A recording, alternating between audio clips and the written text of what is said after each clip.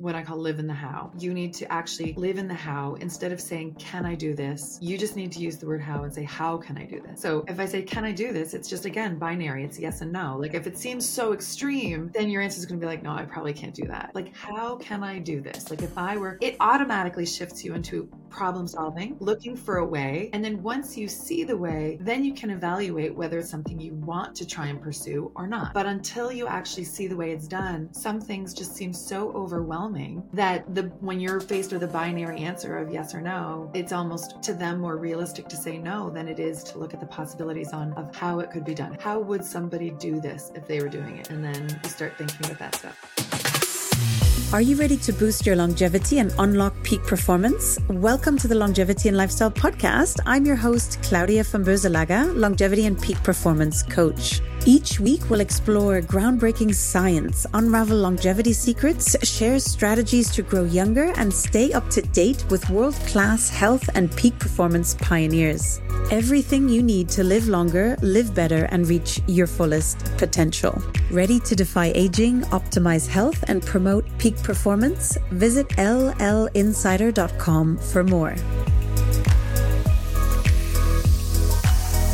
My guest today is Heather Moyse. Heather is a 4-time Olympian, 2-time Olympic gold medalist, and the second Canadian ever and only Canadian woman to be inducted into the World Rugby Hall of Fame.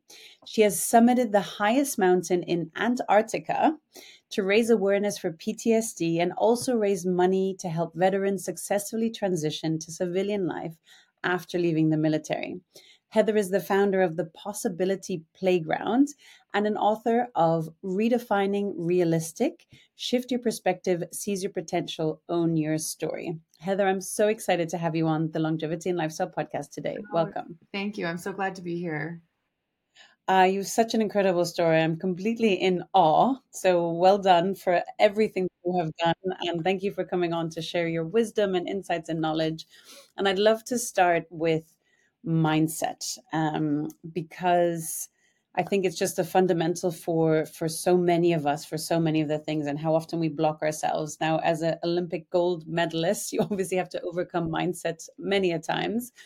So how did you transform your mindset to develop an unwavering confidence in your abilities and talents and that relentlessness needed to become an Olympic athlete and to go on to become a gold medalist? Yes, I think some of my own personal mindset came from one, how I was raised, but also partly because of my master's degree in occupational therapy. I was actually trained to help people overcome the challenges that they face.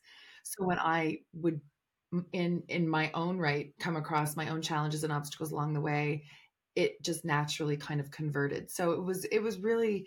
It's an interesting thing to dial down when I'm actually working with clients or when I'm speaking to groups, to be able to explain to them and help them with the tools necessary to move them forward and to help them shift their perspective so that they can still see the possibilities that exist regardless of whatever they're facing. And mindset is, in my, well, it's not even my opinion, in research, it is the difference. It is the key to actually achieving your goals, because most goals will not happen without some kind of setback or hurdle or problem or inconvenience or whatever along the way. And so there are those little mind shifts, I call them, that will help kind of get the right mindset to keep you going. So I'm going to dive into this because it's such an important topic. And I love the quote by Henry Ford: whether you think you can or you think you can't, you're right. And it's just like, if you set yourself up to fail, of like, I'm not going to be able to do it. Like, you're not going to even try, right? So already you have to just start with that. But where were times in your journey where you really were pushing your mindset boundaries, and where maybe doubt came in or uncertainty?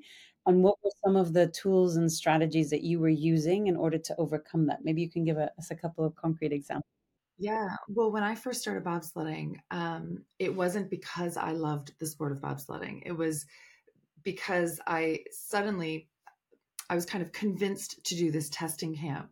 and I broke one of their testing records, and it was only 5 months before the next Olympics.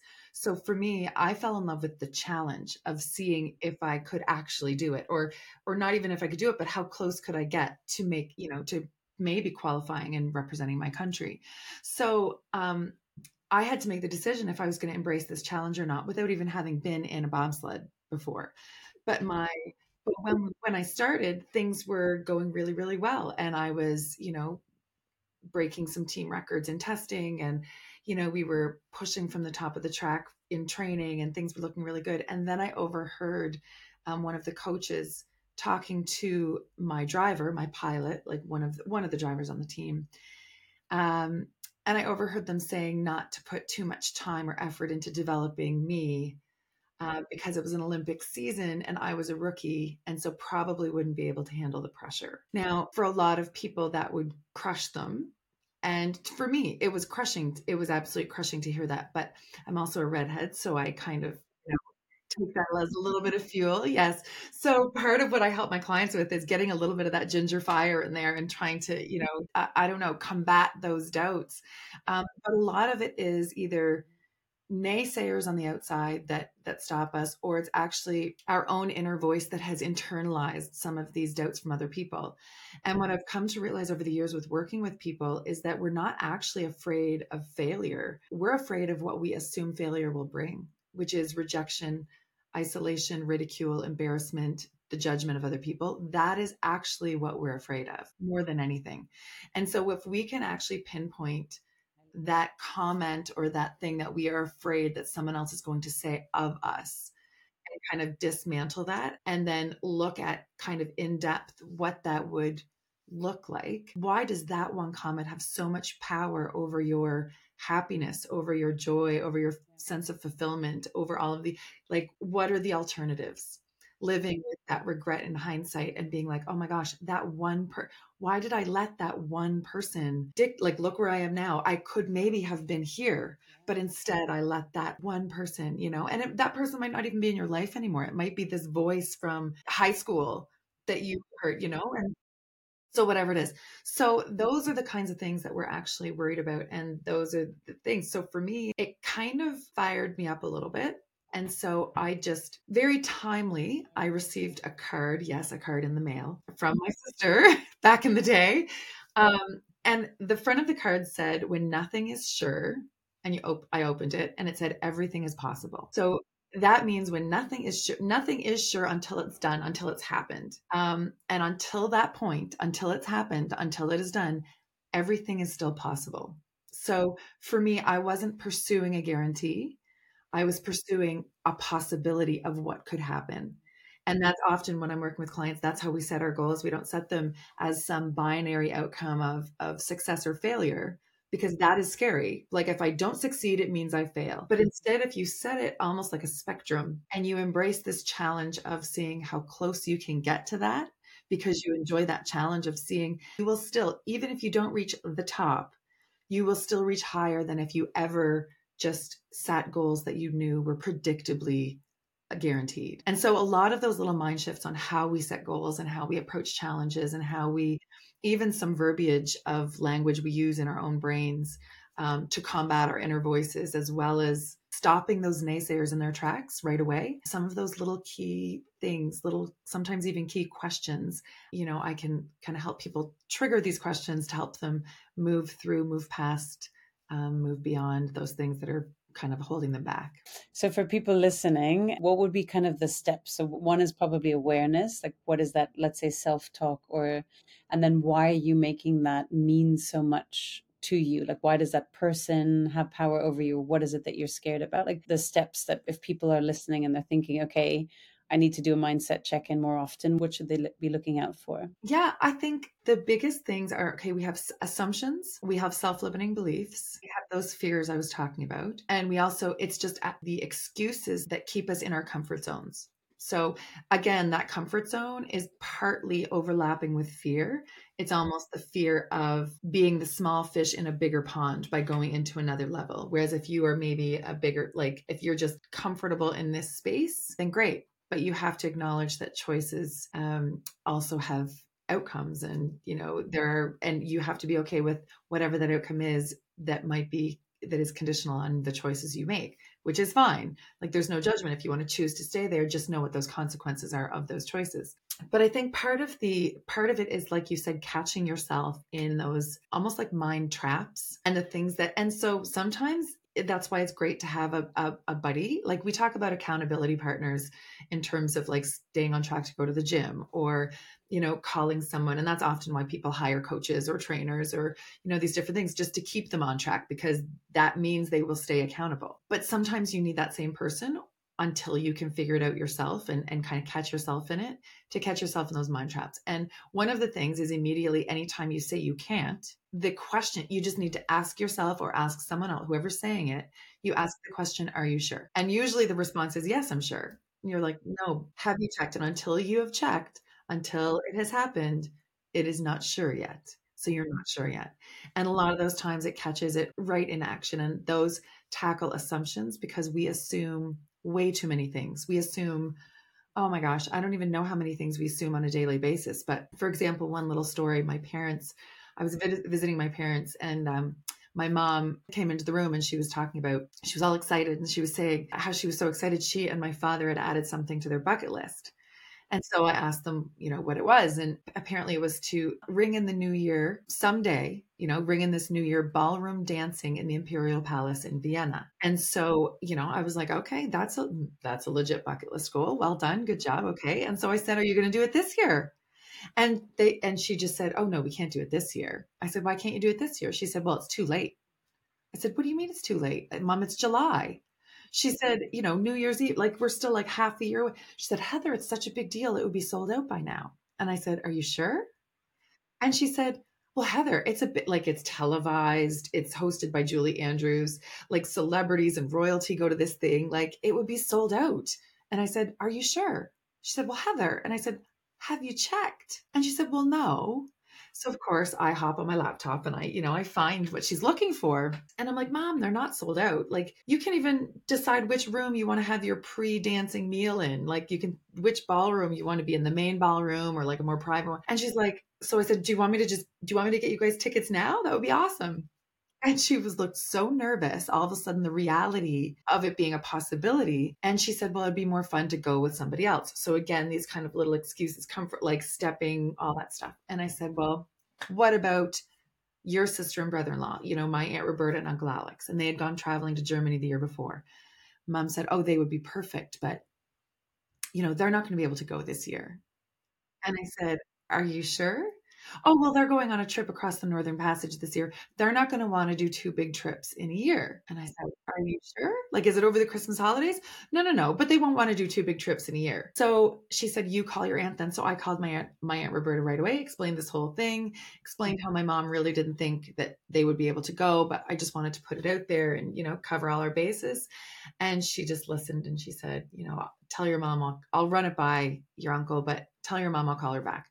Within 10 minutes, they called back and they said they were in. That year, the four of them rang in the new year ballroom dancing in the Imperial Palace in Vienna. So, like, it wasn't even the logistics of going. It was the assumptions of, one, it being sold out, two, that nobody else would be able to go in such last minute. Like, all of these things that were stopping them before they even got started with a plan or logistics or any of those other things that should have been more of an obstacle than her actual mindset to begin with. So sometimes we need each other to point those out until we actually start being able to call ourselves out with our own excuses and our own assumptions and stuff like that. So are you sure is very key. I want everyone to hold on to that one. Are you sure? It could be, yeah, says who? Like, okay, you can't do, well, says who, why can't I do that? Like, what, you can't do that. Well, are you sure? Says who? You can have all these follow-up ones, but the biggest one is, are you sure? And then after that point, when people start, sometimes these goals, and whether the goal is to get over an obstacle or whether the goal is a goal you set in the beginning yourself, sometimes you need to, what I call, live in the how. You need to actually live in the how. Instead of saying, can I do this? You just need to use the word how and say, how can I do this? So if I say, can I do this? It's just, again, binary. It's yes and no. Like, if it seems so extreme, then your answer is going to be like, no, I probably can't do that.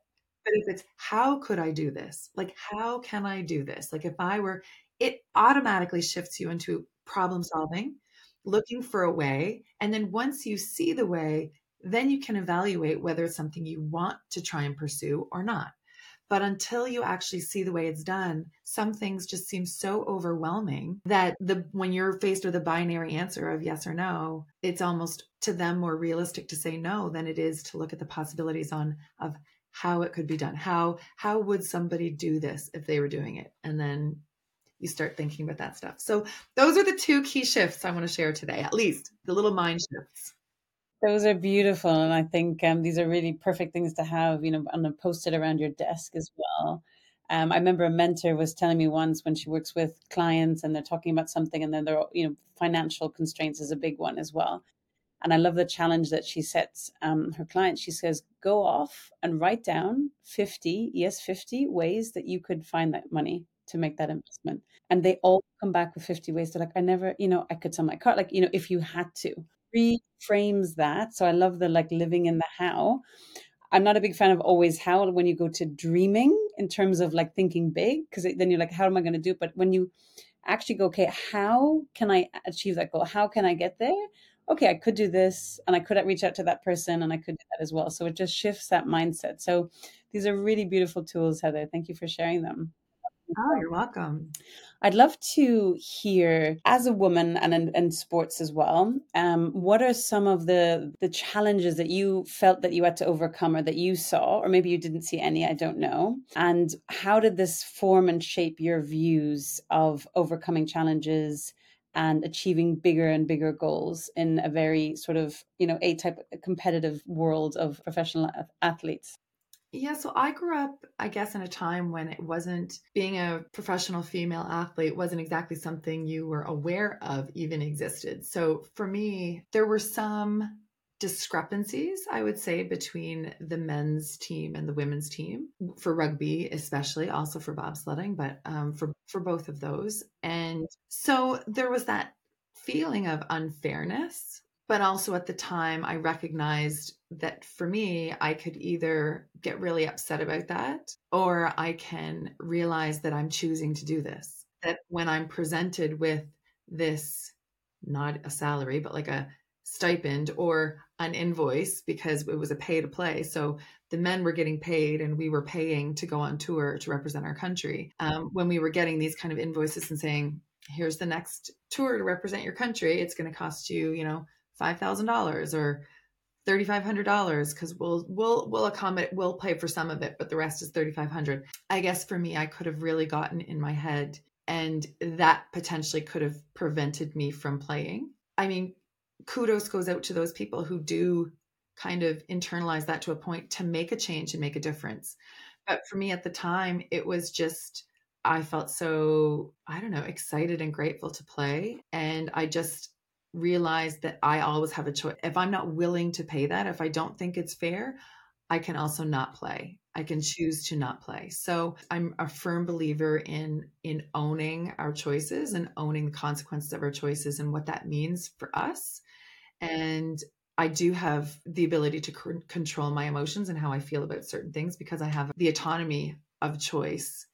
And so that's how I got through those kinds of discrepancies, those kind of gender differences. But in terms of other challenges, like, I mean, I dealt with logistical challenges trying to balance rugby and bobsledding.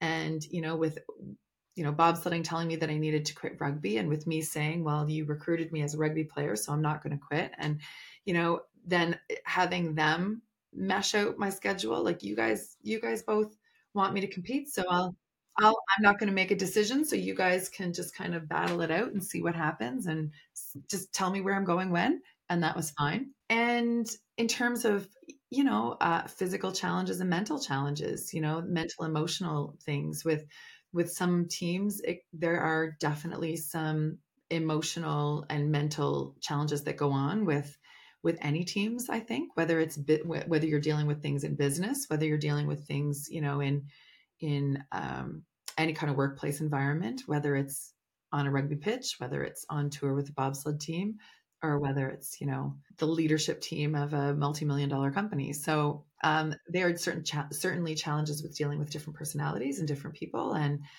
the way that people operate, and sometimes the way that the team functions from the top down also affects those sorts of things. And I think, again, I reverted back to, it's my choice to be there.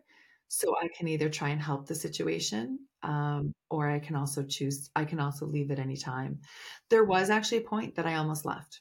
I almost left shortly before the Vancouver Olympic Games. And that's when we won our first gold medal. So I almost left. It was probably about a year and a half before that. And the small p politics happening on the team were just too much. It was taking a toll on me psychologically. And when other people don't get along, when you get along with everyone and they don't get along with each other, you end up being caught in the middle, and you're kind of feel like you're walking on eggshells around. Really? What happened there? It can be too much. So anyway, I just said, you know what? All of this stuff, winning a medal it's not worth it. Like, dealing with this stuff, it's not worth it. And I mentioned this to my father. So my father was on a business trip in Toronto. He picked me up to go for dinner. And I had just received some email that was, this passive aggressive kind of something about another teammate. And I was just like, oh my gosh, okay. So I was really emotionally upset, very visibly emotionally upset when I got in that car. And I just said, it's just not worth it. Winning a medal is not worth dealing with this. And my dad, my parents would support me in any of my decisions. It wouldn't even matter. They could have cared less if I did sports or not, just that I was doing something that I enjoyed. But my father, kind of just in his profound wisdom, said, that's interesting. I never really thought about that this was about the medals for you. And I said, what do you mean? And he said, I always just thought about the number of people that you would be impacting, whether you win a medal or not, the people you would impact simply from coming from a small town and your journey of just getting there. And all of a sudden I realized that our breaking points are on a spectrum. And so in my book, I write about, Simon Sinek talks about our why, like our reason for doing things. But I realized that it's not just your why, it's your root why. You have to ask that question a few times to get down to your real reason for doing, like the feeling you get, the value you're putting on something, yourself, whatever. When you get down to that root why, the real crux of why you're doing something, that will just, the further down you go in getting the actual why, the further along that breaking point spectrum will move. So if it is just simply to win a medal, for me, my breaking point was here. But all of a sudden, as soon as I realized that it's not really about that, it's about the number of people I can impact and empower simply by pursuing this goal, simply by, seeing how close I can get, simply by, that sort of thing. All of a sudden, it wasn't so much about that medal. Yes, I mean, there were days I was training when I wasn't thinking about impacting people. I was thinking about, okay, I need to shave 100th of a second off my start. Like, that's what I was thinking of. But on those days when it was really miserable, when it was kind of like, what am I doing? Why am I doing this? Like, I don't really feel like I need to win and prove that I'm the best in the world. Like, that was never the challenge is what I fell in love with. So all of a sudden you figure out what your root why is and your breaking point, you suddenly can handle more. You're able to kind of put things in perspective and say, yeah, winning a medal might not be worth dealing with all this stuff, but if I can impact thousands of people from home, hundreds of thousands of people from around the world, if I can, that is worth it. All of a sudden now I can deal with the small p politics, and I can kind of put those in a little box on the side and, compartmentalize things. And it really shifts what you're able to handle. And for some people, for some clients I've had, it's not about the pay raise. It's about the fact that pay raise might give their child an opportunity to go to university because nobody in their family has ever gone before. Or, whatever that why is, that's the thing that can help someone withstand whatever they're dealing with at work or whatever they need to do to take things to the next level. It's such a powerful exercise. I do it with my clients as well. Mhm. Tony Robbins has a thing like the 7 levels deep as well, and it's Oh, I didn't know that. yeah. And so when you Yeah. get down there, like when you get deep enough, if it like you people get emotional. I've had like grown men Yeah. cry on this, and they're like, "Oh, I'm not going to cry. I'll be fine." But it's like, no, it's like getting really down, and some people don't even realize it, and you can just tell a complete energetic shift. That's where the vulnerability lies, and that's actually what you're going for. For some parents, it has nothing to do with the pay raise. It has to do with a validation, like a sense of validation or self-worth that they never received from a parent. It's some kind of self-worth that they never got anywhere else. And so it's really interesting when you find that, because sometimes when you figure out what that is, the actual goal itself can change, because it's not necessarily that might not be the only thing that can get you this, because this is what you really want. So that actual goal, it could be something else to help you find that exact same feeling, that exact same validation, that exact same feeling of self-worth. And so it's really remarkable. It's really beautiful. So for people listening, I think it's, do that exercise. Just keep asking yourself Yeah, the why question, like, why is this important to you? Why is this important to you? If you start feeling your heartstrings going, then you know you're getting close, and then just in the right direction. Yes, exactly. Heather, I'd love to shift gears a minute. Like, how did this remarkable Heather come to be a multi-Olympic sport athlete? Can you tell us a little bit about your background, your journey, and what were some of those pivotal moments? Because it doesn't sound like it was your parents putting the pressure on you and saying, No. Olympic medals, Heather, you have to perform, you have to do this. Like, where did this all come from? No, we grew up not really watching sports on TV at all. I mean, there might be a random, event that was on, like some international event, or like the 100-meter dash that had been really hyped up for something. We might turn that on, or the Super Bowl. Even though we didn't watch any other game all year, we'd watch, and then my sister and I would, each pick a team based on what color outfit we liked better. Like, it really was not like, really, we did not grow up watching sports, but we grew up playing sports all the time, but we grew up playing as though they were extracurricular to our academics, what we were going to do to earn a living. And it's not that I ever actively thought or intentionally thought, or consciously thought that I could never do that, like reach that level.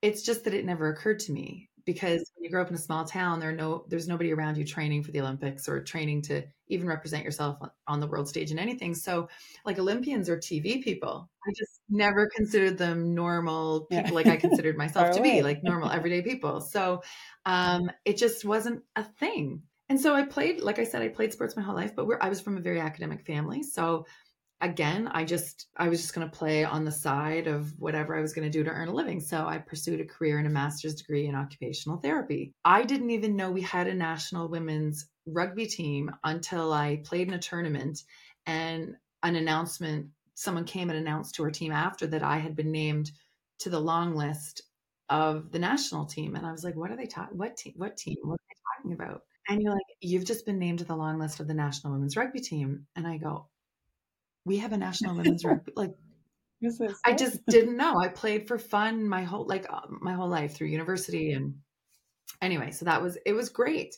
And then I still went away. I worked abroad. I lived down in Trinidad and Tobago for almost 3 years, working with people with disabilities. Did a little bit of coaching down there with rugby, developing a women's rugby program down there. And then when I moved back, my sister convinced me to just play club rugby again. And I was like, oh, do I really want to throw my body all over the place again? So anyway, it would be fun. So I said, okay, great. I went and played with my sister, and the club coach just happened to be the provincial coach. And he was like, where did you come from? I expect you at the last training session, the tryout. So my sister and I both made the Ontario provincial team. And then we had one game against Quebec, another province, and before nationals. And a national coach just happened to be at that game. And so I was suddenly invited to this development camp right after nationals. So I went to this development camp, and my first tour with the national team was to England in about 3 months later. It would have been August, September, October. Yeah, 3 months later, my first tour with the national team. So it was very fast. It was a very fast progression once I came back from Canada after being away for rugby. And I think it was just I don't, I just, again, I like reiterating that sometimes you go farther, sometimes even when you're not trying to get to another level. Just if you purely enjoy and love what you're doing, then that is more so than chasing some other level. It's because it comes from a very authentic, very real place.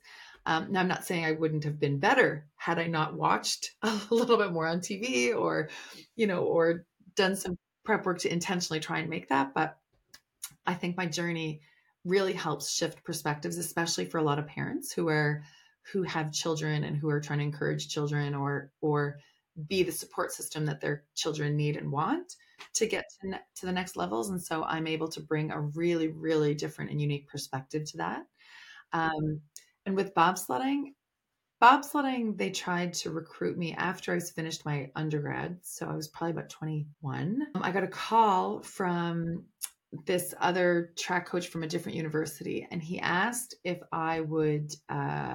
He just said, I've been asked to do recruiting for bobsledding, and you're the first person that came to my mind. Like, based on seeing you in track and field, I know you play rugby, so I think you have the ideal combination between strength and speed. So I was just like, who does that? Like why? No, I said, I'm not interested at all. And he said, Heather, it's less than a year away from the Olympics in Park City, in Utah. And I know who's on the Canadian program right now, and you would be on the program for sure. You'd be going for sure. And I was like, no, Dennis, I'm not interested. And he said, Heather, you would be an Olympian. Now, pause. I could tell immediately by the tone of his voice that going to the Olympics had always been a goal of his, but it hadn't been a goal of mine. I didn't grow up dreaming about wearing full spandex in front of millions of people. But I had always wanted to do work in a developing country. And I had just accepted an internship to go work down in Trinidad and Tobago. And so I was pursuing my dream. I was pursuing what I wanted. I just never wanted to compete in the Olympics before. So he was a little upset, very confused, couldn't understand why I wouldn't want to go to the Olympics. But again, if you look at the things you want, and this is often why we get these opinions and values and everything from other people bombarding us, because we can't understand how someone else can't love the things that we love.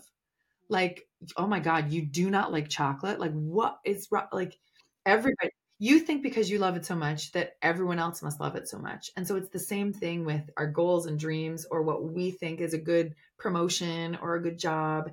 And often we get influenced by that, thinking that we're supposed to like that stuff too.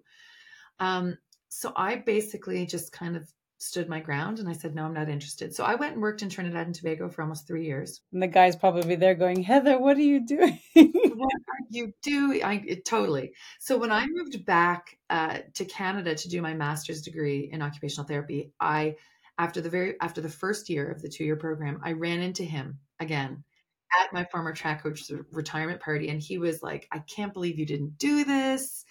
I can't believe it. Like, oh my gosh, you just seriously." He goes, "But I saw that you just did a few races. I still think you could do it." He goes, "I know you're older now." And I was like, what are you saying? Like, you don't say that, first of all. But anyway, maybe he knew it would kind of razz me up. So I said, I agreed to do the testing. I said, just send me the information. I will do the testing. Now, fortunately for me, I missed the first day of testing because of rugby nationals. And the whole first day was all weightlifting. And I had never lifted weights before. So I was 27. I'd never lifted weights before. And so thank goodness I missed that first day, because I wouldn't have told anybody that. I would have just tried to copy what everyone else was doing, and probably would have crushed myself with a bar or something. But anyway, the next day was speed testing and plyos and power testing. And again, I hadn't done any of those tests before, but at least I wasn't going to crush myself with a bar. Like, it was safer to sprint and to do those jumps and stuff. So You were less of a liability to yourself. exactly, yes. So I ended up breaking one of their testing records. And all of a sudden, it was like, what? Like, I broke a record amongst all these people who've been training for years and who are supposed to be representing us at the next Olympics in 5 months. So the Olympics were 5 months later. And all of a sudden, it was like, I wonder if I could do it. I wonder if I could actually learn a whole new sport, learn to do it well, and actually learn to do it well enough in time to qualify and maybe represent my country. So I went back to Toronto and I had to speak with my faculty advisor. I put my master's degree on hold just for a year. So it was 5 months for this Olympic thing. And then also the Rugby World Cup was that summer. So taking a year was probably a really good, timely thing anyway. So I took the year. And in those 5 months, it was, about leaving everything on the table. I kind of developed this no regrets equals no philosophies excuse. Um, no regrets equals no excuses. Like to have no regrets means absolutely no excuses. No little voice of doubt in my mind as I step up onto the starting line, thinking I could have done something more.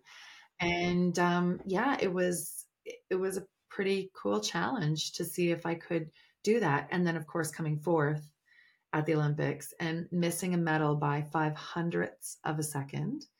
And so it's an accumulated thing. Like this is 4 runs down the track. So it's 5.7 kilometers or 3.54 miles if you're, whichever way you want to look at it.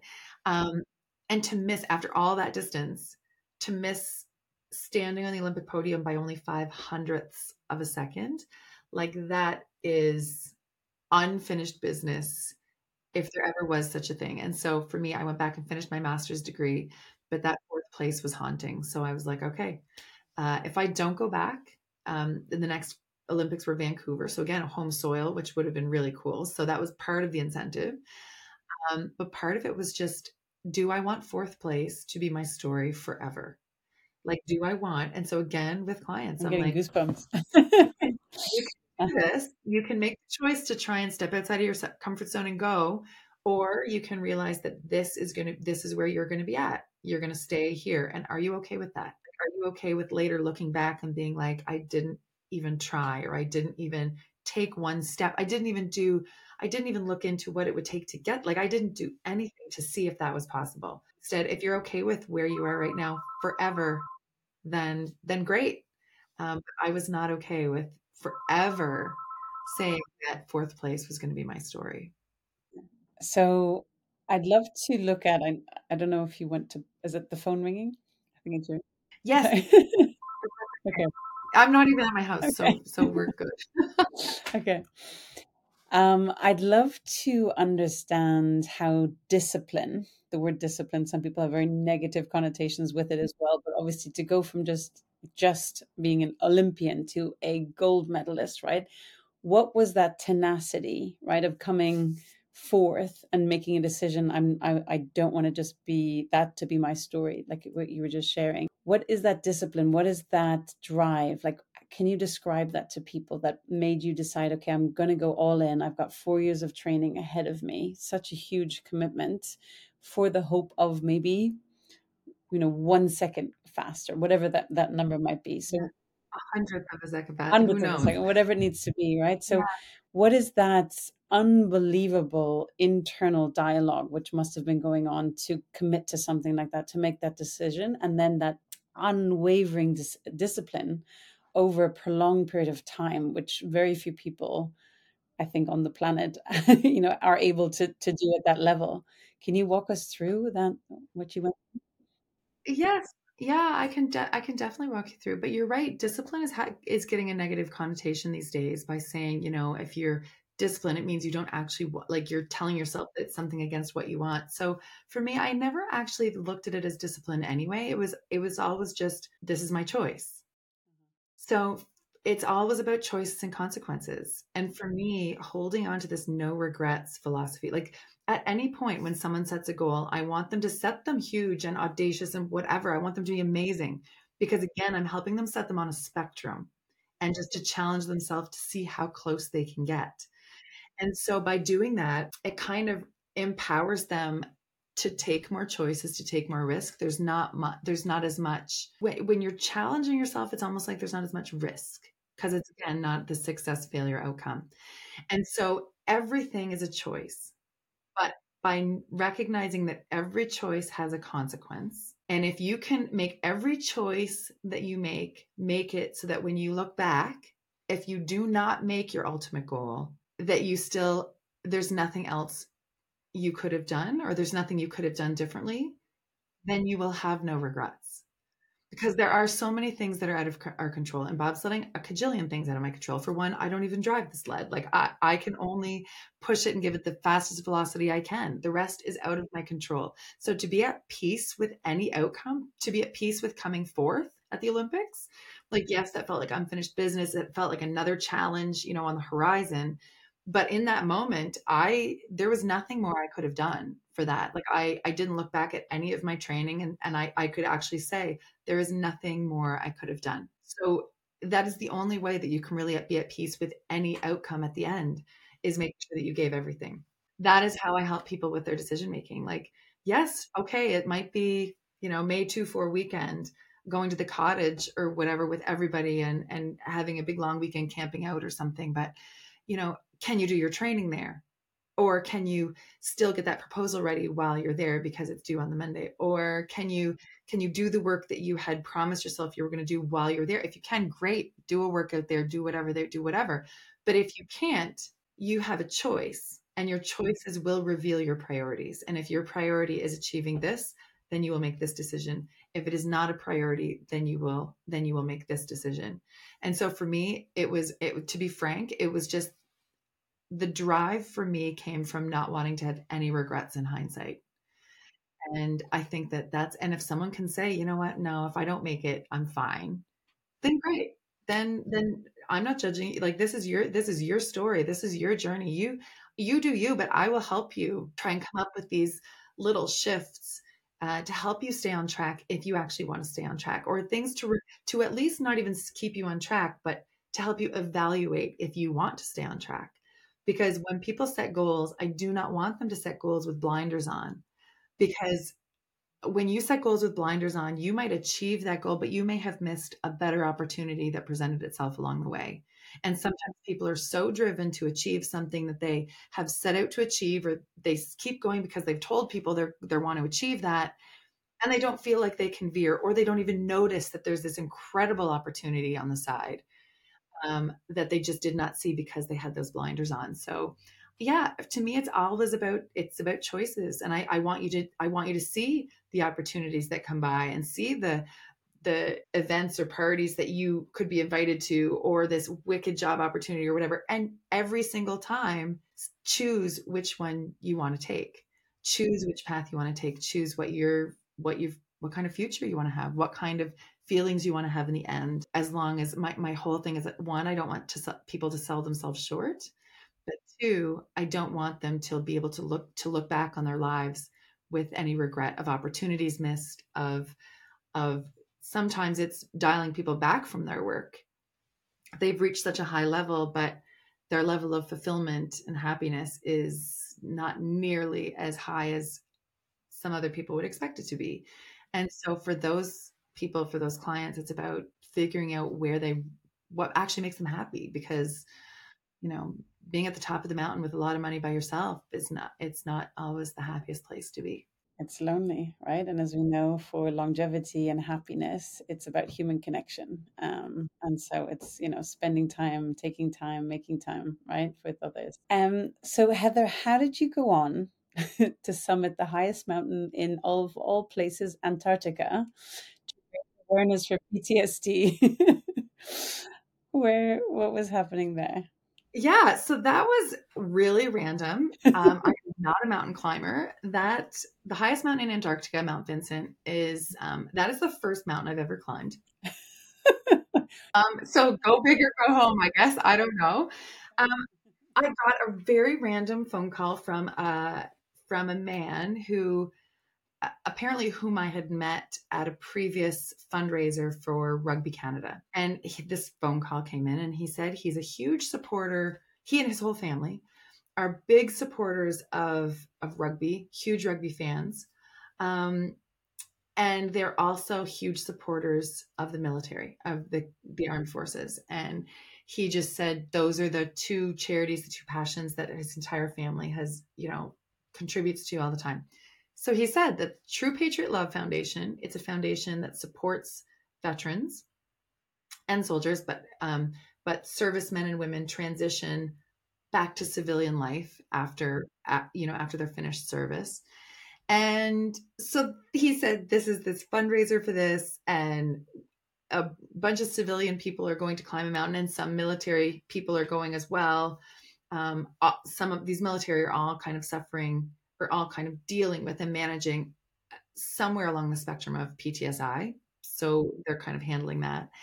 Um, and and so here I'm listening to this call, and I'm like, okay, here comes the ask. Like, he's going to ask me to donate an item for an auction or fundraiser or whatever, because this whole thing was a big fundraiser. And he's like, so I just wanted to ask you if you would be willing to climb the mountain. And I'm like, what? What? Like, what? Here I'm asking for like a jacket, like a signed hat or a jacket or something. And so I'm like, what? So this whole thing, he said, yes, it's cost $50,000. And I'm like, okay, I'm a bobsledder. I didn't make that. Like, it's not a money making like sport, that's for sure. So, but he said, but I want to sponsor you to do it, because that will be my contribution. I will sponsor you to do it. Because I think by you going on the trip, it will raise more visibility, it will raise more awareness. And I think I really feel strongly that you would make a really big difference. And I think you would make a difference on the team. And I was like, oh my goodness. So I actually said, like, I said, what's the commitment? He said, well, it's a couple weeks, or a week, I think a week in August for just training. And then it could potentially be the whole month of January. Like, you have to kind of commit, because you don't know about weather, you don't know about all these different things. So 3 to 4 weeks in January. And I was like, okay, can I give it some thought and call you back? Because in my head, I'm just like, for what I do with coaching and with speaking, like a speaking engagement, I mean, I could get my entire, like 2 or 3 months worth of income within a week. And it could be that week that I've dedicated to going away. And so it was a little, like, at the time, I was nervous about committing to that time. And anyway, I hung up the phone, and not even 2 minutes later, I felt so ashamed of myself.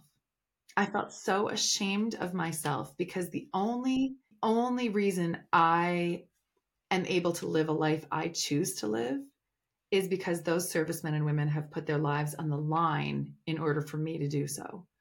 And I was embarrassed. I was ashamed. I just could not believe. So I called him back and I said, it doesn't even matter. I'm in. I hate walking, by the way. I'm not a walker. I hate the cold. Yeah, just run very fast for very short distances. But I hate walking. I'm not an endurance person. And I hate the cold. All of those things, none of them I want to do. I've never climbed a mountain. But I will do this. I will try and do this, because I just for what it was for the absolute shame and embarrassment that I felt for even not like even needing time to think about something like that. Um, yeah, I was all in. It was pretty remarkable. It was a life-changing experience, not because of the mountain. I mean, it's very cool to be able to say that I climbed it, and that's fine. But the life-changing part was the people. It was the people. It was like, I would consider some of those people still like very close family members now. And still, like, 7 years later, I'm still in touch with, almost 8 years later, I'm still in touch with some of those servicemen and women who were on that trek. Um, we went to one of the, like, a handful of us went to one of their weddings. Some of us went to one of their kind of retirement things that was held at the base. It was really, really, really an incredible experience. Um, so yeah, that's how that happened. Um, but again, it was like completely outside of my comfort zone, completely. Clearly, you And do this a lot of things out of your comfort zone, right? well, yeah, I evaluate. Some people are like, "Oh, you must be an adrenaline junkie." I am not an adrenaline junkie, but I enjoy challenges. And for things like this, like for that charity, for that thing, I'm just like, I talk about people, what are you capable of? And what are you capable of doesn't even necessarily mean what are you capable of in terms of your output, but what about your impact? Like, what about the impact you can have on other people, or that ripple effect of action just by doing something? And yeah, so even the whole last section of my book talks about impact, and talks about our ability to make impact and where we have no idea. We have no idea actually the extent of the impact we have on other people. So, Yeah, so beautiful. And I think that people who have a purpose that is above and beyond themselves and in terms of helping others, those are the ones also that just, it doesn't matter, and they'll push through and they'll work through because it's not about, you realize it's not about you, how you can help, how you can serve, right? And so that's just a beautiful example. And I think, most people would be like, oh, genuine, I don't know, and it's a time commitment or whatever. But sometimes it takes that second of hanging up the phone and being like, hang on, what am I, what am I doing? This is not my values. and you know what? I'm kind of grateful now that that happened because it really made it really Cemented it for you, right? Mm-hmm. cemented it. Like, and like even that shame, I mean, I'm kind of glad I felt that shame because I'll never let myself feel that way again. Like in terms of that, in terms of like where my priorities lie and what is actually important to me. And that was a big reminder for me that there are things that are more important than, than like a gig, like a one-off gig, or even a income at a certain point. And when you put things in perspective like that, like where, again, the only reason I am able to do the things I choose to do, to live the life I choose to live, is because of those servicemen and women who've put their lives on the line they've chosen that.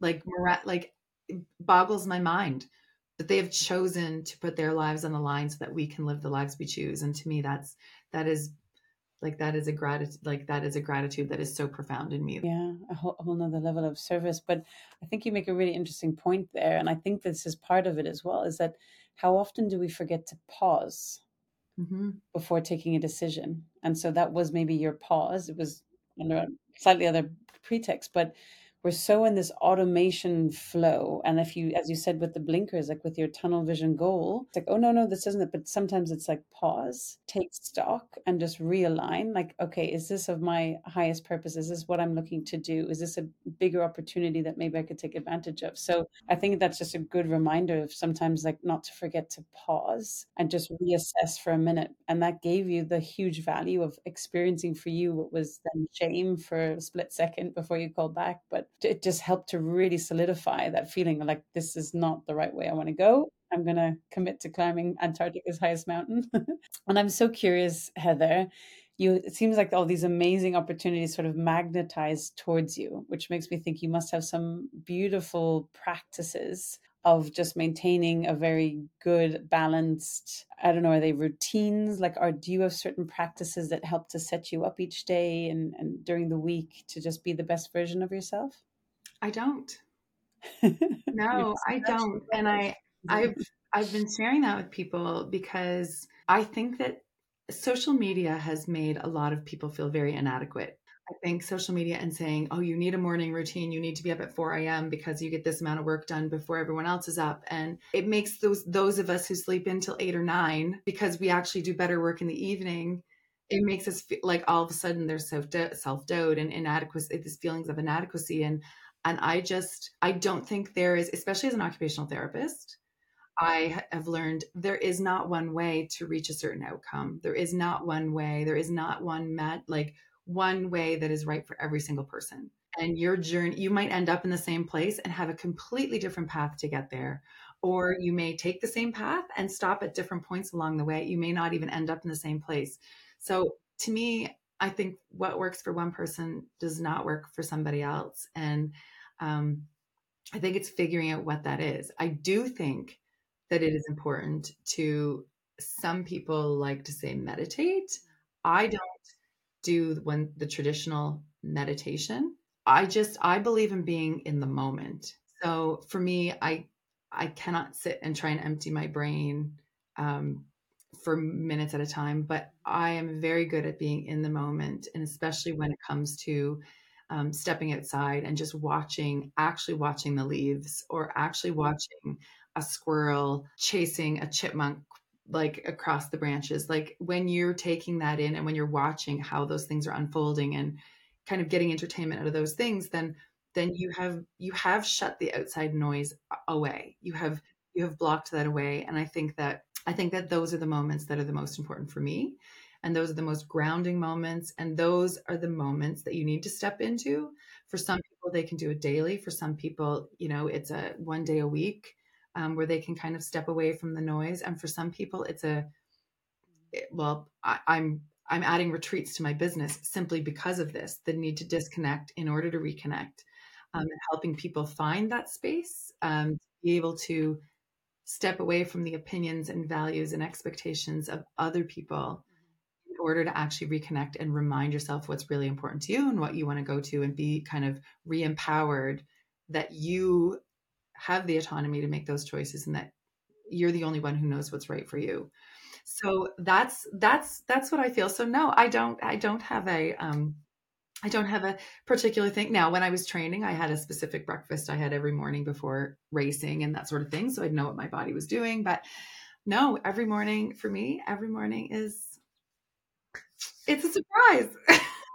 It's exactly. Well, I think but that hyper presencing, what you're talking about, I had the pleasure of seeing Eckhart Tolle, The Power of Now, speak last week, and alone, that's his whole mantra, right? That presencing, you just really transcend the monkey mind, that conscious thought, and you kind of reconnect with the true self. So, that is your form of practice, is Yeah. very.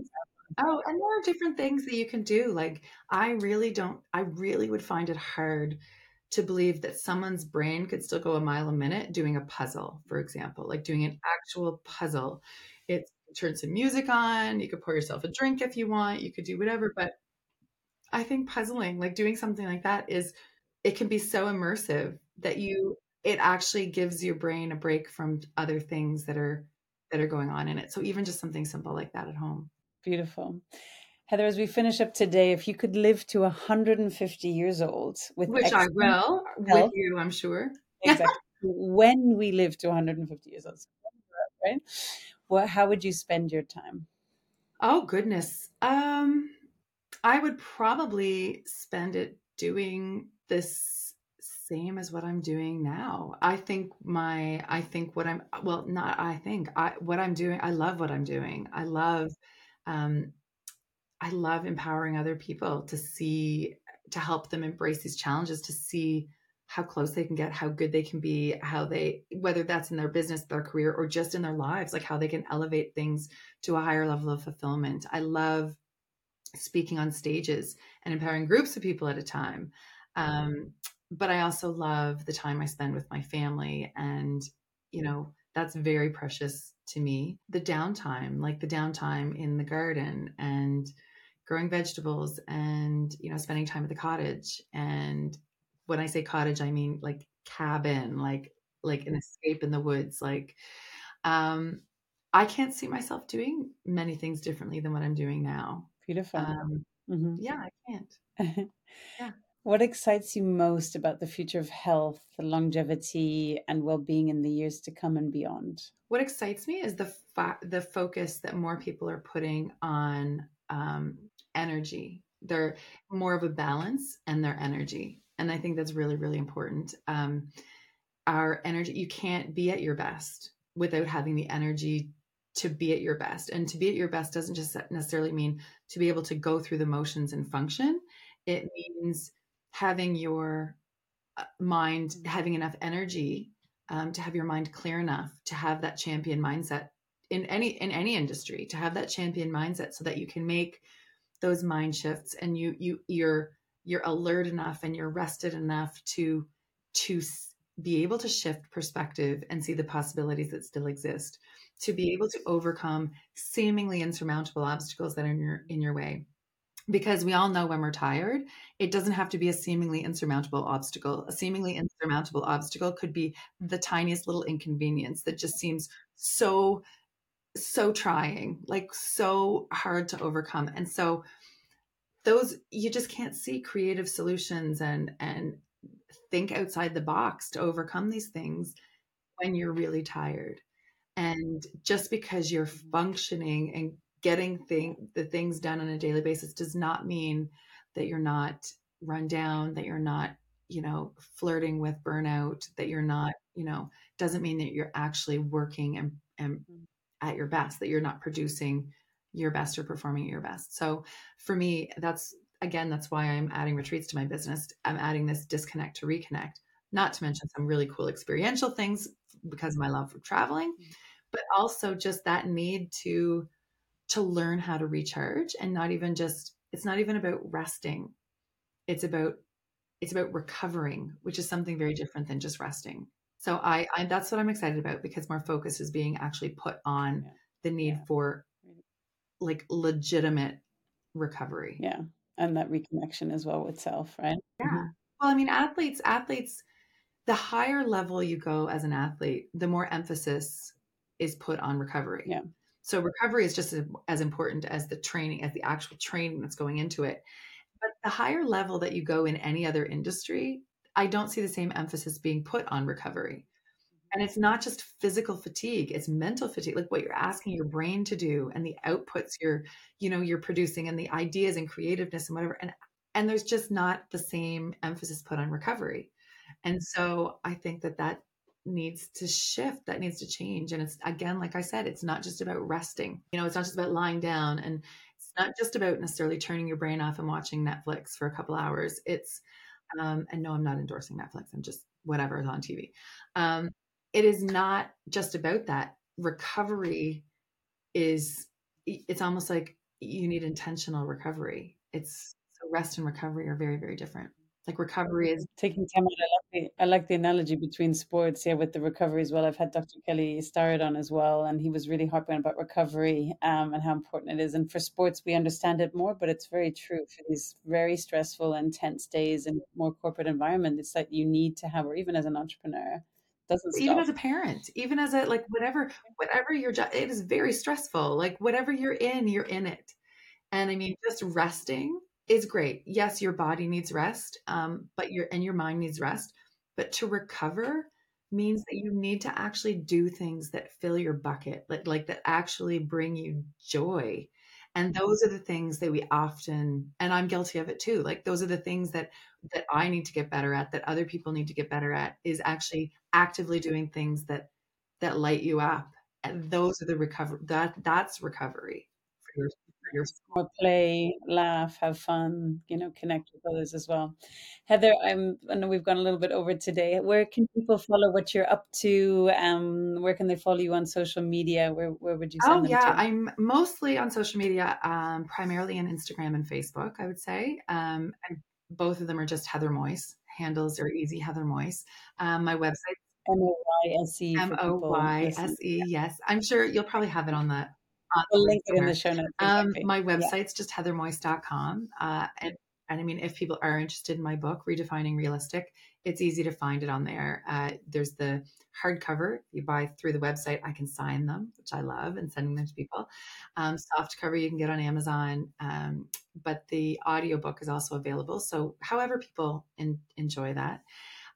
And maybe I'll pass on the QR code to you of where people can sign up for a little mini video series that I'm sending out to people, kind of as a lead up to when I end up launching those retreats.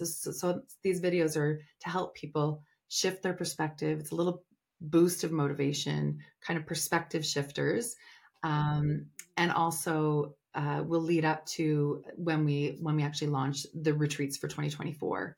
So they can keep interested in that, and yeah, and it would be great. Amazing. I know I'm going to be doing a few retreats in 2024 myself. I think it's Oh, so fun! important. Yeah, exactly. And fun places around the world too. I think rejuvenation is just so important. I agree. Heather, it's been such a pleasure to have you on today. Thank you so much for taking the time. Such an inspiring story. And I look forward to reconnecting again, hopefully in the not too distant future. Oh, awesome, Claudia. Thank you very much. Thanks for having me on. Thank you. Such a pleasure.